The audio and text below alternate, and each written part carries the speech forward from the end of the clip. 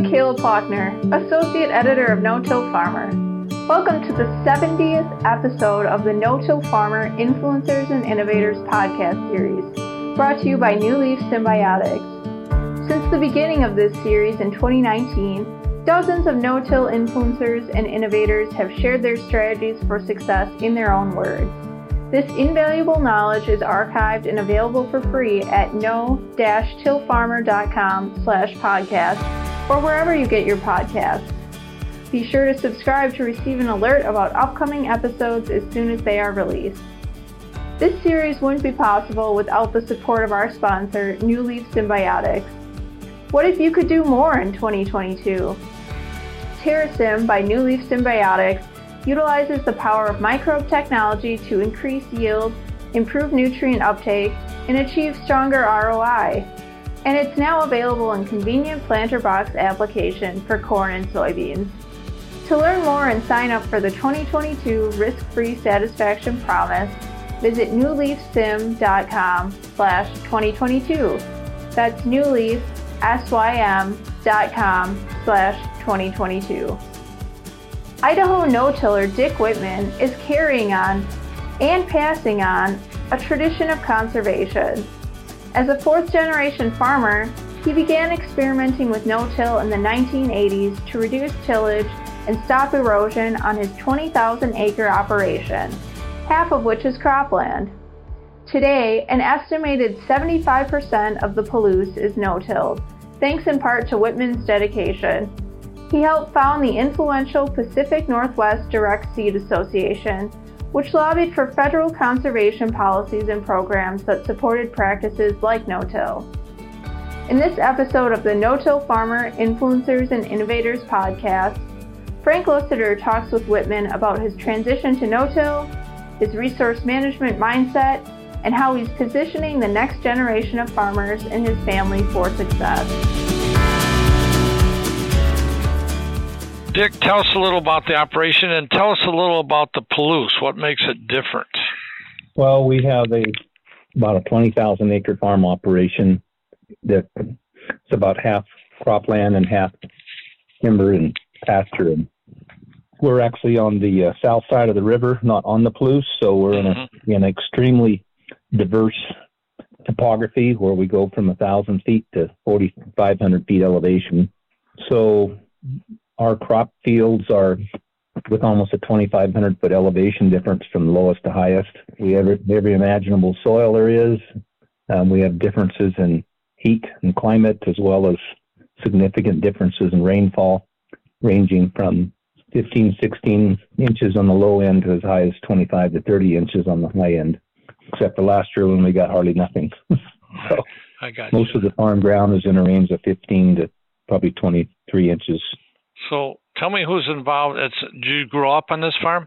Yes, I was raised here. We have the fourth generation now transition into management. I'm basically transitioned to board chair and transition coach, which means I don't make any decisions or plans, just help out once in a while. Right. We have the fifth generation kids on the farm going to school, but with some interest in farming.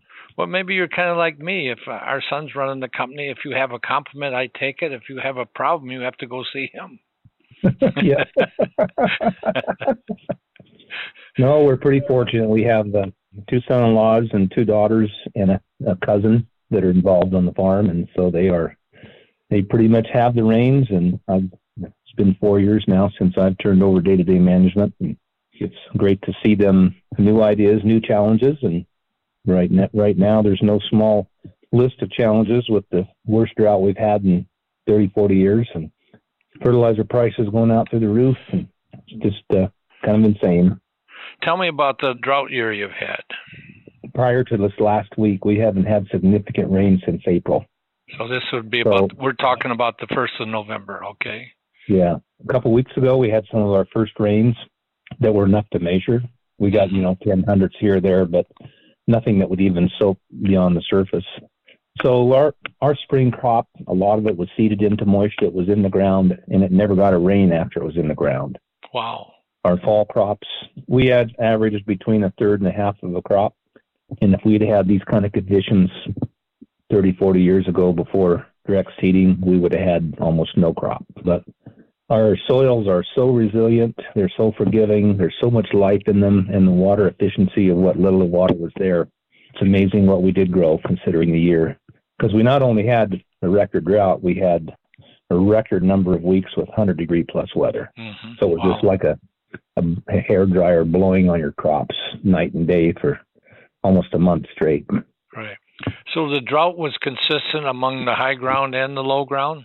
Yes. Wow, half a yield doesn't sound very exciting. Nope. So what crops are you growing?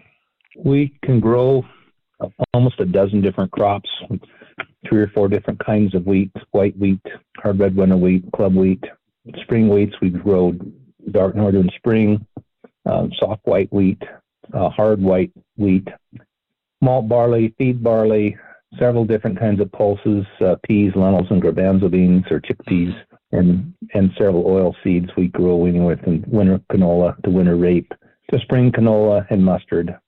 So we're basically in a 5-year rotation where we try to grow a winter cereal, a spring cereal, an oil seed, a winter cereal, and then a pulse. So ideally 1 in 5 we've got a pulse, and 1 in 5 we've got an oil seed in that rotation. So normally you would be harvesting late July and into August and then seeding in September. How has the drought affected what you're seeding this fall?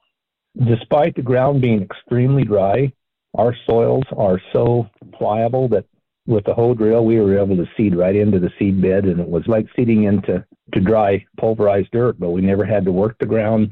So we pretty much planted our normal fall wheat rotation, a lot of winter peas. We've seeded a few fall cover crops, but a large percentage of our crop goes in spring crop between the spring grains and the pulses and the oil seeds. Are cover crops new to you? We've been experimenting with them, but one of the challenges is you can't take what works in North Dakota or the Midwest where they get rain all summer and apply it out here. We get our rain in the fall and winter and early spring. So we've applied it in some areas where we need to clean up some ground, and instead of fallowing, we've used a cover crop rotation. There's just not enough experimentation so far to draw any conclusions, but we think it's doing some good things. We seeded some winter peas as a spring cover crop, so we'll see how that goes. Right. What other cover crops are you seeding? Oh, we've seeded the cocktail with all kinds of things from radishes to oats to peas to canola. We did an experiment here a couple of years ago where we grazed half of it and did not graze the other half in a field that we kept all season. And then you have a drought year and it's hard to draw conclusions on what works and what doesn't. Right. So do you normally run some livestock or not? Yeah, we run about 350 cows. Okay. Crossbreds or what? Mostly the base herd of Herefords, some straight Angus, and then a lot of crossbreds back and forth.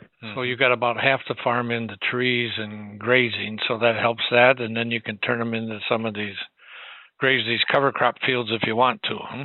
Yeah, if we could. The problem is that most of this country, a large percentage of fields 30 years ago, had all the fences torn out. The days of green manure plow downs are long gone, and there was nothing for these cattle to graze. So now in order to do cover crops and graze, we have some fields that lend themselves to that, but they're very limited in the big scope of things. So I put up an article we did on you a while ago, and you mentioned that you don't consider yourself farmers, ranchers, or loggers. You look at yourself as resource managers. Right. Explain that for me. Well, in the 20s, when our great-grandfathers first started here, that was the earliest tilling that was going on in this part of the world, and it was pretty much wheat and fallow. And they were very conservation-minded, so they started introducing pulses in the rotation and barley and doing some green manure plow down with clovers and alfalfa. And because it was a diverse enterprise with the cattle and the timber and the crops, there was a lot of synergy in those things. We had a lot of grazing on the fields in the spring. The more you look at these multiple enterprises, if you think, oh, I'm just a farmer, or I'm just a logger, or I'm just a cattleman, you tend to think too myopically about what you're managing. And when you step back and say, we're managing a whole blend of resources that hopefully can be managed for the most most energy, the best profit, but the best long-term sustainability. And as each generation is getting a turn at the wheel, they have the choice of saying, I will continue to be a farmer. I will put more emphasis on the livestock. Our generation introduced more formalized logging, and we manage it. We did our own logging, whereas in the past, that was kind of somebody drove by and said, you got nice timber, can I log it? And then basically they raped it and ran. And we got tired of that. So we finally realized that each one of these are a resource that need to be managed. And so if you open it up to the next generation and say, you don't have to be a farmer, you don't have to be a logger, you don't have to be a cowboy, you can be a resource manager. We've introduced some formalized hunting programs. We've got an outdoor camp that provides recreation and youth development for kids. Right, you took me up there once on a visit. Right. So all these things are simply attest to the fact that if you think more like a resource manager, then you feel more freedom to shift the use of those resources where they can be the best served. So you got a couple kids and you got a couple son-in-laws and you got a cousin in the business. How do you break up who runs what? Well, it's always had a very clear division of responsibilities, and that became more formalized in the 80s with written job descriptions and policies and a more transparency on finances. And so the current generation has simply built on that. Our youngest daughter is a CEO, and she doesn't spend full time in an office. The manager spends a good part of their time working out in the business, but we have a precision egg manager, an agronomy manager, a shop foreman, a cattle operations manager. So the people that manage the primary functional parts of the business have clearly defined roles, and yet there's a lot of synergy. When it comes time to harvest, the whole team is supporting that. When it comes time to work on equipment in the wintertime, that whole team engages in that, but there's a clear leader who creates planning and who creates priorities as to what to do. Sure. Well, you've been pretty big on sustainability, but that's kind of what direct seeding, which you guys call it in the Palouse more so than no-till, but that's what direct seeding, crop rotations, and cover crops has kind of been all about. We talked today about starting sustainability, yet no-tillers have been doing it for 40 years. Yeah, I think the challenge is that you can't just stop by saying, well, we figured that out 40 years ago and we'll just keep on doing that. The more we know, the more we realize we don't know. And there's a lot of people struggling right now after having been in no-till or direct seeding for 20 to 30 years that have serious questions about compaction. Some of these noxious weeds like Italian rye and cheatgrass are becoming increasingly problematic. And there's been a tendency for a lot of these guys to step back and say, well, I need to do some tillage. We have not gone that route yet, but we need to figure out some solutions to some of these problems, and we need some better science that tells us, is there validity to the importance of some deep ripping, or do we need to get the plow out every 25 years and plow? It scares the crap out of me to think that we might do that. Because right. I look at the plow as an obsolete piece of equipment, and when we see the soil structure and the ability of water to infiltrate, and look at a year like this, how forgiving soils are in a stressful year, I'm still a believer that this is a system that's on the right track, even if there are things that we need to learn and refine. What percentage of the land do you think in Palouse is direct seeded? Oh, I would say at this point, we're pushing 75%. Well, that's great. When we started the Direct Seed Association in 2000, it was nearly impossible to even answer that question because there was no data being recorded. NRCS or FSA didn't really ask people what their farming systems were. So the only data out there was only anecdotal. But you just drive up and down the road and you hardly ever see a plow anymore. You see very few chisel plows. You used to mostly see single disc opener no-till drills and hoe drills doing a 1 or 2 pass system, where most people are either putting it all down at once or they're ripping fertilizer and then seeding with virtually no other deep tillage. You were one of the founding members of the Pacific Northwest Direct Seed Association, and they had a tremendous impact on getting this going. Tell us a little about how it got started and what they're still doing today and what's happening. Well, they really have, and I feel even humbled to have been part of that, because I never considered myself as the leading edge farmer in the group by any means. We had really great tri-state support from Extension in the soil scientist with people like Don Cook and Roger Viseth and Don Wysocki. So the STEEP program, which was the predecessor to, it was the long-term provider of conservation education, was finding that it was losing its audience. It went from 800 or 900 people coming to where maybe 100 people showed up to a conference. And many of the leaders and advisors finally called the programmers on the carpet and said, we got to quit talking about summer fallow and burning stubble and talk about how do we get to direct seed or no-till? How do we start looking at real substantive change in the way we farm? There was a real strong push to put more emphasis in the annual conference planning on directing towards no-till and direct seed. And with the caveat, we're done making excuses. Let's talk about how we can do it. Let's quit saying it's too hard. And so, to their credit, the leaders put on a fantastic conference where they brought in people like Carlos Cravetta from Chile and all kinds of experts from all over the world and the best of the best in the U.S. And when the farmers saw the agenda, we had 800 people show up for the first conference. It was incredible, and they were planning on 300. So after 2 or 3 years of doing that, it was clear that there was a demand for a more formalized leadership organization, and 12 people representing all 3 states, Idaho, Washington, Oregon, agreed to kind of serve as a founding board, and I was one of those 12. And my role was more to help the group formalize the organization process, because that was kind of my background on the consulting side. And when they asked me if I would serve on the board, I said I will, as long as I never have to get involved in leadership. And 3 years later, I got stuck as president. So sometimes people break their agreements, but it was, in my mind, the environment was perfectly ripe for people wanted answers on how do we change the way we farm.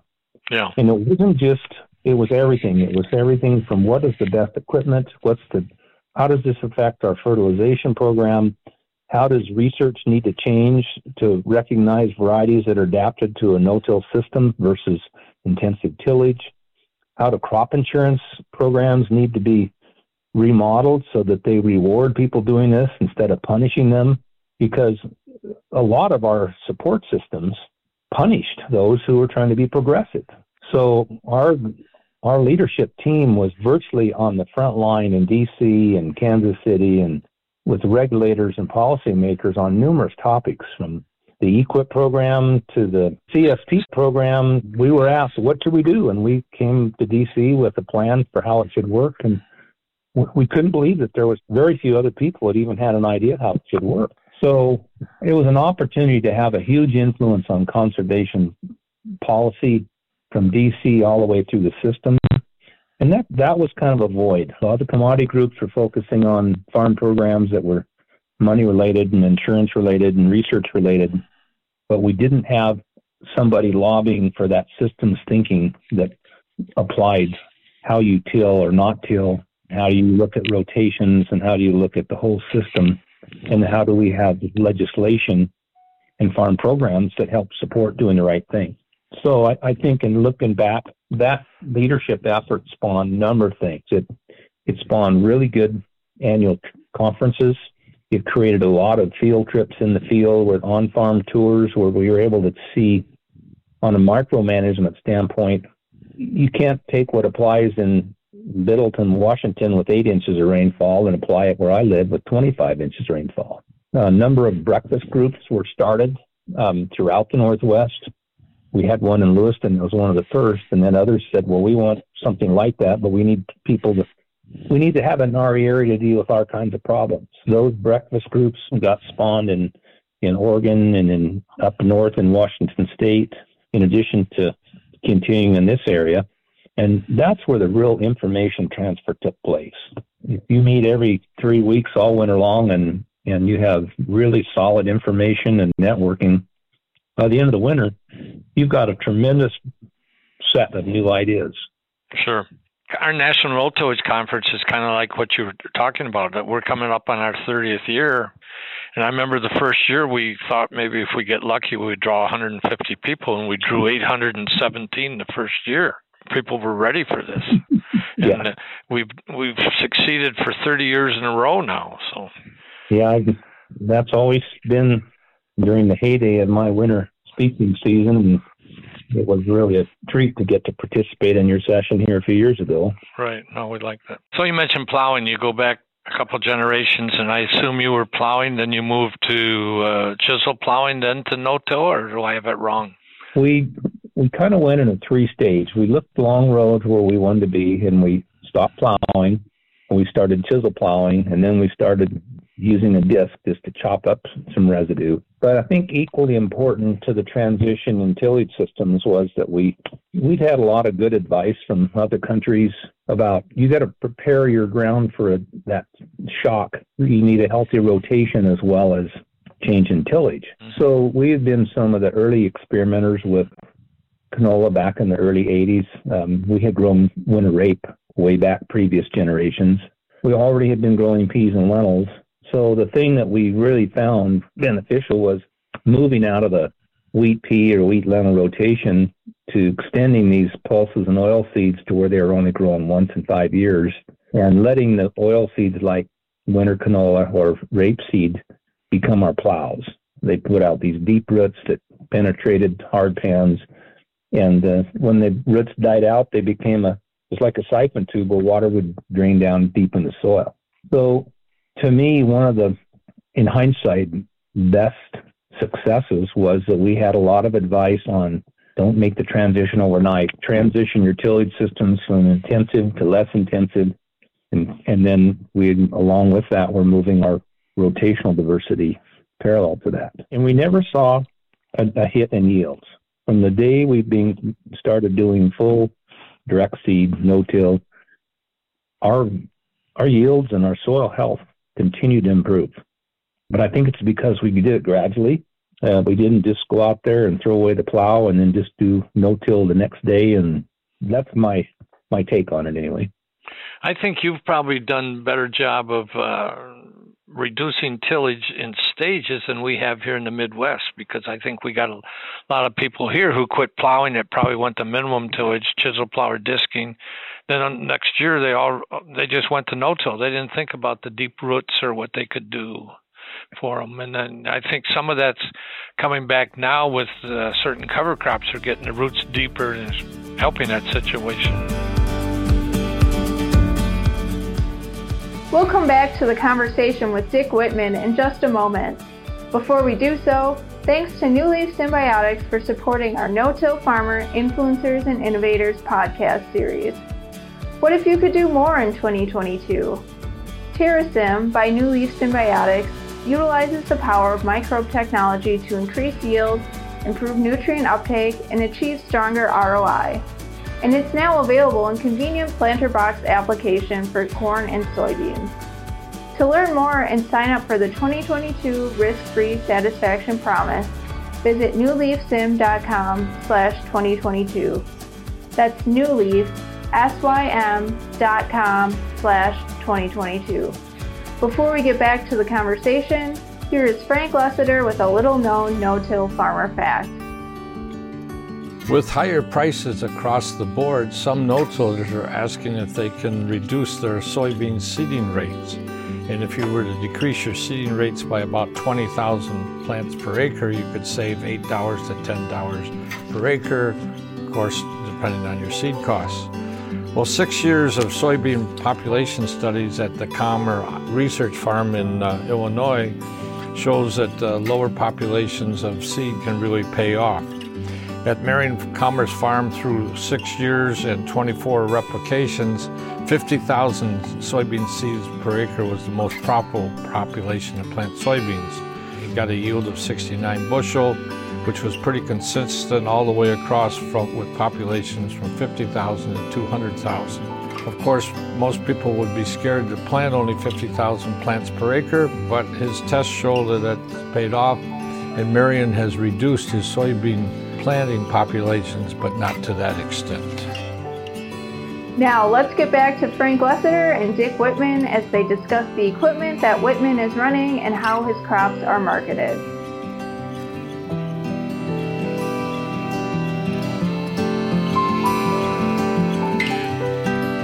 You're seeding maybe 12 crops. You got one drill can do this, or you got to have different drills, or what? Well, we have two drills. We have a 60-foot Case IH hoe drill, and we also have a John Deere single disc opener drill. And the challenge is trying to keep these disc drills and all the moving parts to not be a full-time job in maintenance. Right. And the other thing is we just traded in our earlier model hoe drill. Both of our drills had very, very high technology Exactrix systems for delivering fertilizer. And when they work, they're great because they have tremendous flexibility to do variable rate. The accuracy is just perfect. But the more technology you have, the more wiring and the more things you have to go wrong. And as the farm has gotten bigger and we've got younger and younger players here, they just don't have the bandwidth to monkey around with stuff that only works when the sun shines. So, and I'm seeing this not here, but all around. Everybody wants simple, or they want simpler in a business where it almost needs to be more complex to optimize. We've been doing yield mapping and variable rate application now since 2003, so almost 20 years. But it's getting harder and harder to find our input suppliers that can even help us. They're retiring out people that don't have the skill set to mess with this technology, and the people coming in their place, they're stressed to be able to be out in the lead to help us innovate and apply some of this, more complex management to the management of soil.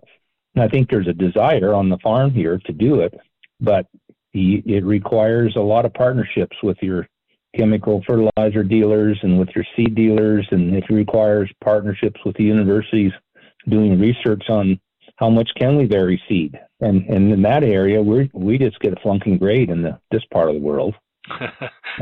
They just don't have the depth in our research areas. They've not given us a lot of depth there, and when we ask them for help, they basically say, you know more about it than we do, which that's kind of scary. Right, exactly, right. Are you soil testing?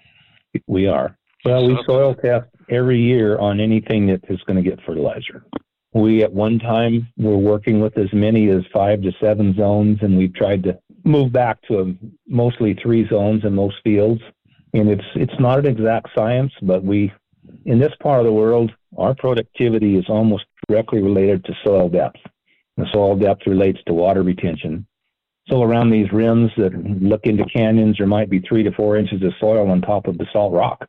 So it's a no-brainer that you cut the fertilizer way back, and maybe you grow something instead of in the past. You put the same fertilizer on every acre, and all your poor ground just burned up and never produced anything. It works, or could we benefit from more sophistication?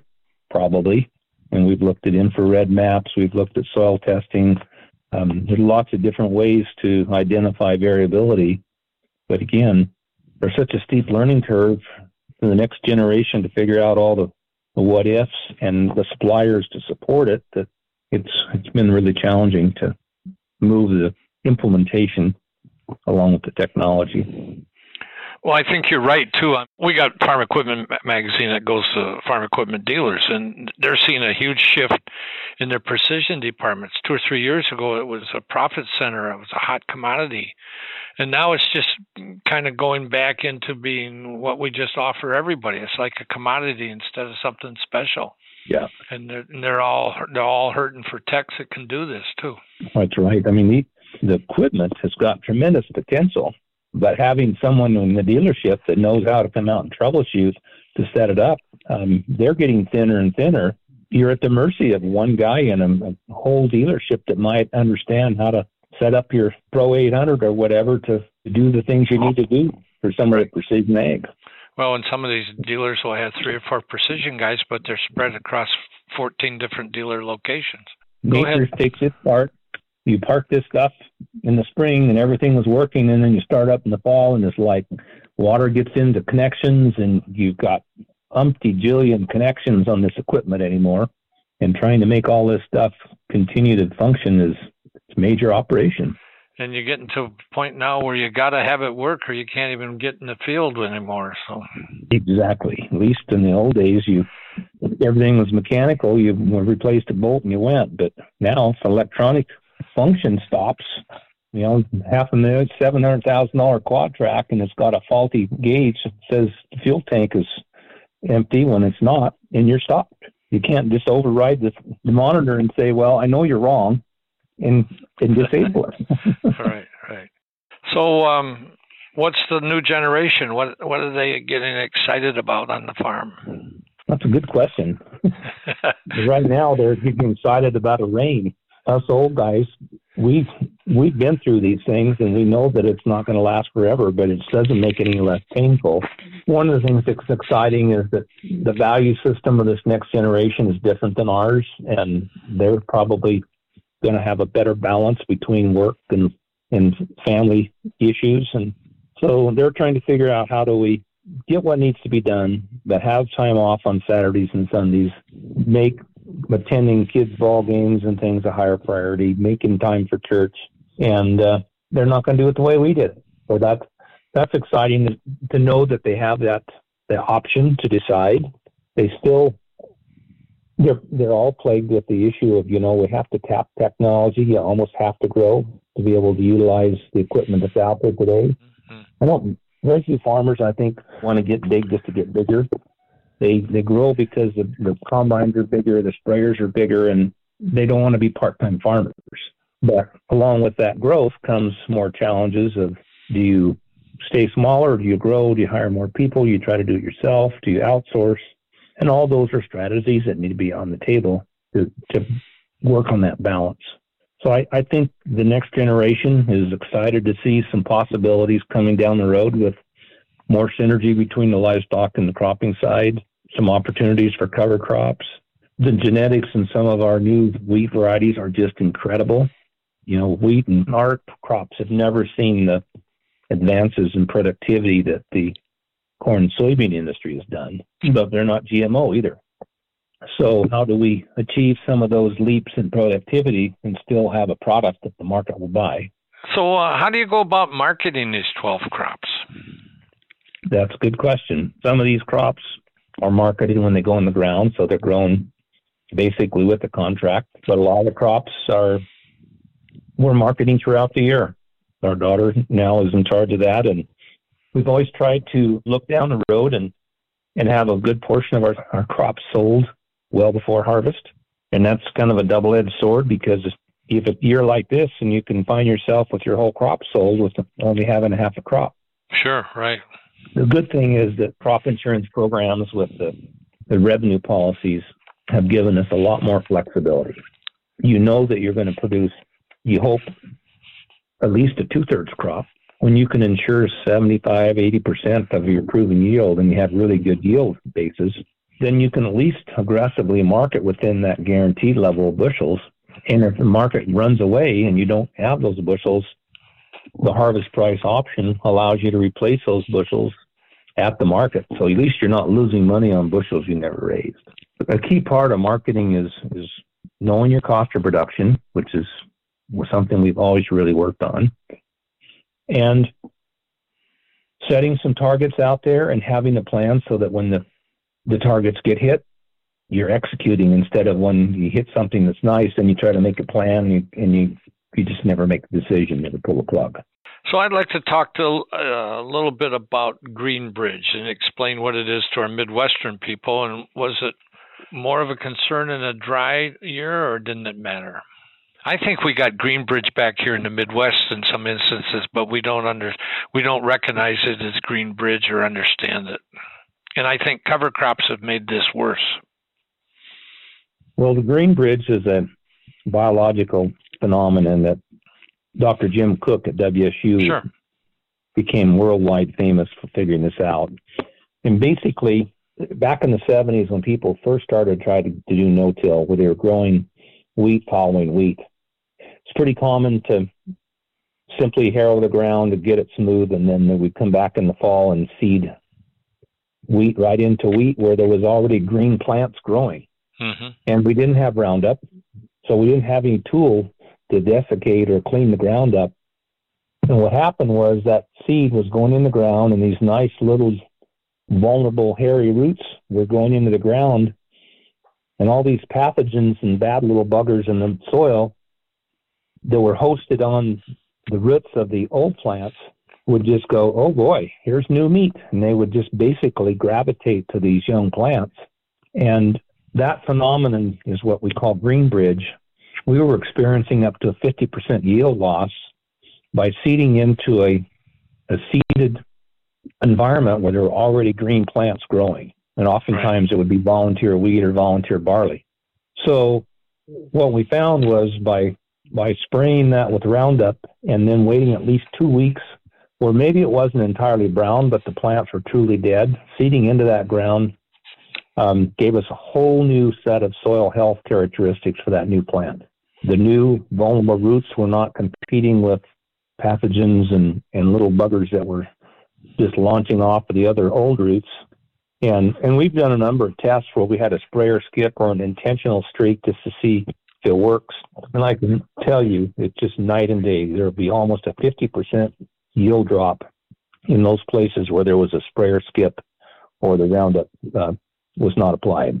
We try to spray as late as in the fall as we can to try to clean the ground up. And then in the spring of the year, basically right ahead of the drills, we spray again, and we're just picking up a very, very small amount of volunteer that's greening up. That has made a world of difference. The challenge is we're relying way too much on Roundup as our only tool. And with the worldwide concerns and problems with Roundup, I think that's going to be one of the biggest challenges for the next generation, is how do we lessen our reliance on one chemical? Can you go to Liberty or not? Well, the Liberty Link and some of those things have not really been a technology that's been applied to the crops we grow. Yeah, that's what I figured. Okay. So residue management, you got these combines. What width headers you got on your combines? They're 40-foot Draper headers. Trying to cut as close as we can. We come behind the combines. We use the extra heavy-duty straw choppers to pulverize as much of that straw as possible. And then we use a heavy harrow to make sure that the residue is very evenly spread out. And that heavy harrow barely scratches the surface, but what it does is it kind of shakes any volunteer weed seed or grain that's thrown over, where it gets down in there and gets into the dirt, so that once we get rain, we get good germination, and we try to maximize seeds germinating and getting killed off for the next crop. All right. So you've been no-tilling 30, 40 years, or I may have the number wrong. Compaction become a problem for you or not? I don't know that we can answer that. Okay. Until you go out there with these penetrometers that actually tell you exactly what the compaction is, it seems like we are getting some compaction, but we've had neighbors who've gone out with deep-tilled rippers and claim it does a lot of good, and we've had others research things that said it's questionable if it's doing any good. Mm-hmm. So I wish I could give you a more definitive answer, but I don't think we know. Okay, and you are running tracks on some of your machines, yeah. Right? Yeah, almost all of our. Okay. The quad tracks. There's seldom a tractor with wheels on it going over ground when it's moist. How did you make the justification to invest the extra money in tracks? Early on, we felt it was just totally critical. We had big tractors with triples on them and duals, and the triples did better than the duals. But in a wet year, you could see every mark where the wheel tracks went. Right. And we had challengers and quad tracks with tracks instead of wheels, and night and day difference on evidence in the field where those tracks had been. So I think that's a key part of it. But when you're going over this ground with combines and with trucks and with bank out wagons and so many different things, it's just hard to say how much deep down compaction is occurring there. Right. Another area that I think needs more science, more research, and actually being out there measuring how do we actually measure compaction? Mm-hmm. There are tools to do it, but we just don't have the bandwidth to go out and do that. You mentioned earlier some problem weeds. What's going to happen in this area in the next 5-10 years? What are you going to have to do different? I wish if I could tell you that, I wouldn't be sitting here. I think it's going to continue requiring rotational diversity, continually knowing the different families of chemicals and making sure that you're rotating those active ingredients from different families. That's a huge amount of talent required to do that. And so Tom and Todd, along with the chemical fertilizer dealers, have to be on top of that, having good records of what you've done in the past so that you can say, well, we use that chemical and that family too much. We got to find something else, even if it's not as good, or we're going to have a wreck. And the winter meetings are doing a good job of trying to address this, but it's so complex. It's where you earn your keep out of it, having a good field man, right? A field person. Well, another big problem is we don't have any real option for Roundup in many of these instances. We know we shouldn't be using as much Roundup, but we kind of have to in some instances because there isn't any options. That's right. Fertilizer program, you're mainly anhydrous, dry or liquid, besides anhydrous, or what? Our long-standing program was we put anhydrous down deep with liquid sulfur and nitrogen in the deep band. Mm-hmm. And then we would apply a dry starter with the seed. So that's where we did this for years, is we put all 4 products down with one drill. In more recent years, we've been doing a lot more ripping, where we're putting the anhydrous in solution down deep and then just putting dry starter with the seed. Makes the drill way more efficient, but it's not achieving the fertilizer placement benefits that we had with the other system, where everything was right in the same seed row and the primary fertilizer was 1 to 2 inches down below the seed. What would be your row widths you're doing this? Those typically are on a 1-foot spacing, and they're not necessarily tracking with any seed row. Okay. Well, 1 foot doesn't really matter that much. Right. No.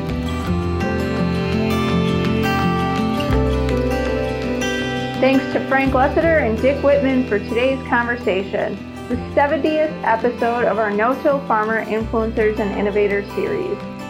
You can listen to dozens of other discussions with no-tillers around the world at no-tillfarmer.com/podcast. Our complete episode archive is sure to expand your knowledge about high-profit no-till crop production. Before we wrap up this episode, here's Frank Lessiter once more. With this podcast talking about what's happening in the Palouse area of Washington, Oregon, and Idaho with Dick Whitman, the idea of drought came up because they've been suffering a serious drought this year since the last rain they got was in April, and this is now November. And by adding diversified rotations, they have as many as 12 crops, including cover crops. It helps them deal with compaction, reduced yields, drought, insect disease, and weed problems, and cash in on value-added crop markets. Yet expanding no-till rotation seems to be tough in the Corn Belt when you can't find crops with the same earning power as corn and soybeans. But as Dick has pointed out, in the Northwest, no-till can go a long ways with improving crop rotations and dealing with drought problems. Thanks to our sponsor, New Leaf Symbiotics, for helping to make this No-Till Farmer Influencers and Innovators podcast series possible. If you have any feedback on this episode, please feel free to email me at mfaulkner@lessitermedia.com or call me at 262-777-2441. And don't forget that Frank would love to answer your questions about no-till and the people and innovations that have made an impact on today's practices.